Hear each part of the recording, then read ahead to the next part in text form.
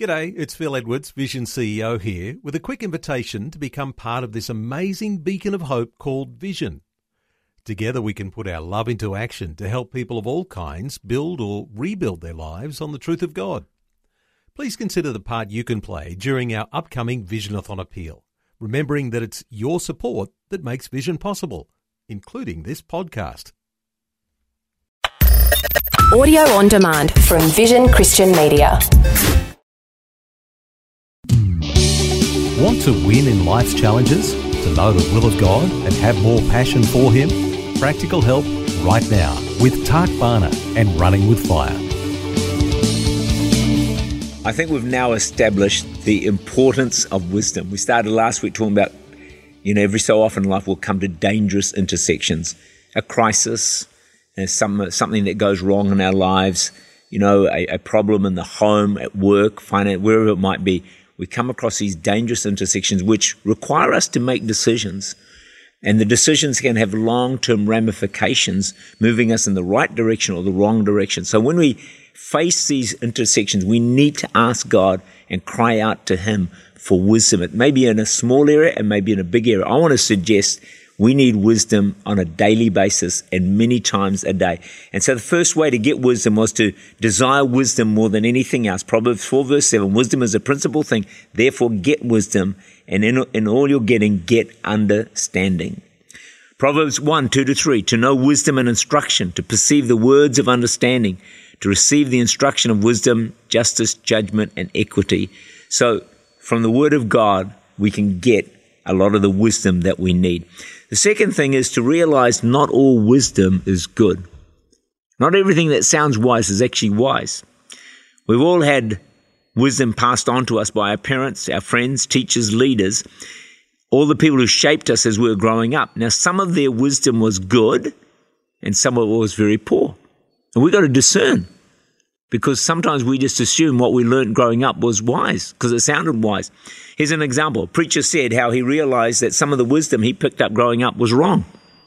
One of his family's mottos was this: look out for number one. Look out for your own needs first. Once met, then think of the needs of others. Well, he tried to live by that wisdom through his high school years and he got by. But when he got married, this is the game breaker, isn't it? He figured out this was very bad advice. He soon learned if two people live by that motto, look after me first, and then whatever's left over is for the other person, it's not going to sustain a long-term healthy relationship. By the time he had kids, he realized that to live by that motto would be a disaster. So what wisdom has been passed on to you? Or what so-called wisdom? Because I want to suggest some of it's been good and some of it's real bad. I'll give you an example from my own life. For me, the good wisdom I received was that if you want to succeed in life, you need to work hard. So I adopted that, and it certainly has helped me. I learned also don't spend all your money. Save. Eat lots of curry. It's probably the best advice I was ever given. I still obey that one very faithfully and regularly. But I also picked up some bad wisdom as I was growing up. And some of that was, it's okay to watch TV all night. Doesn't matter. Reading isn't important. And here's another one. You might smile at this. My mum used to say, the kitchen, cooking and dishes was for women's work. She used to say to me, when I was ever trying to help in the kitchen, she'd say, get out of here, you girl. So that was bad wisdom. I probably adopted some of that wisdom, I must admit, but I think now that I'm married, I'm trying to change that a lot more. So there's worldly wisdom that is not always wise. Here's another example. Eat, drink, and be merry, for you only go round once in life. In other words, live it up. Do whatever you want to do, because someday you're going to die and life will be over. Don't waste a day satisfying your pleasures and the things that you want. Well, that's really dumb wisdom because the problem with that wisdom is that, number one, you're probably not going to live for God. You're probably going to live pretty carelessly. You're going to focus on self. You're going to focus on pleasure. And for eternity, you may well end up in the wrong place.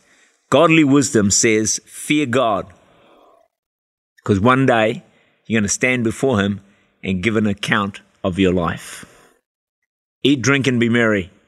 Can that one. Fear God and follow him. There's a company that hired a consultant who called a meeting of all the shop personnel. Stressing the need to listen to experts, he said, imagine you're on the Titanic and it's sinking. You climb into a lifeboat. Which direction would you row?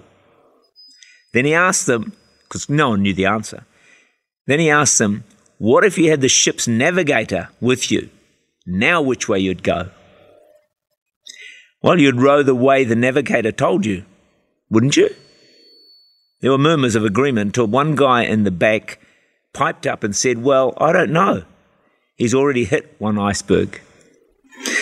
So you need to be wise, here's the point, in who you take advice from.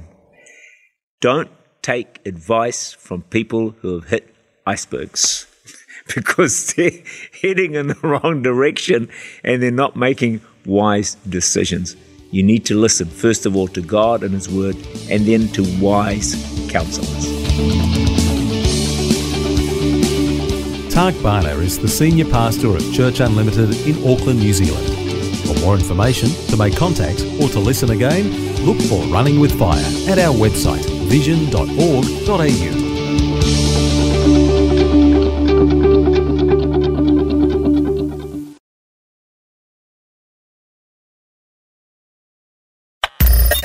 Thanks for taking time to listen to this audio on demand from Vision Christian Media.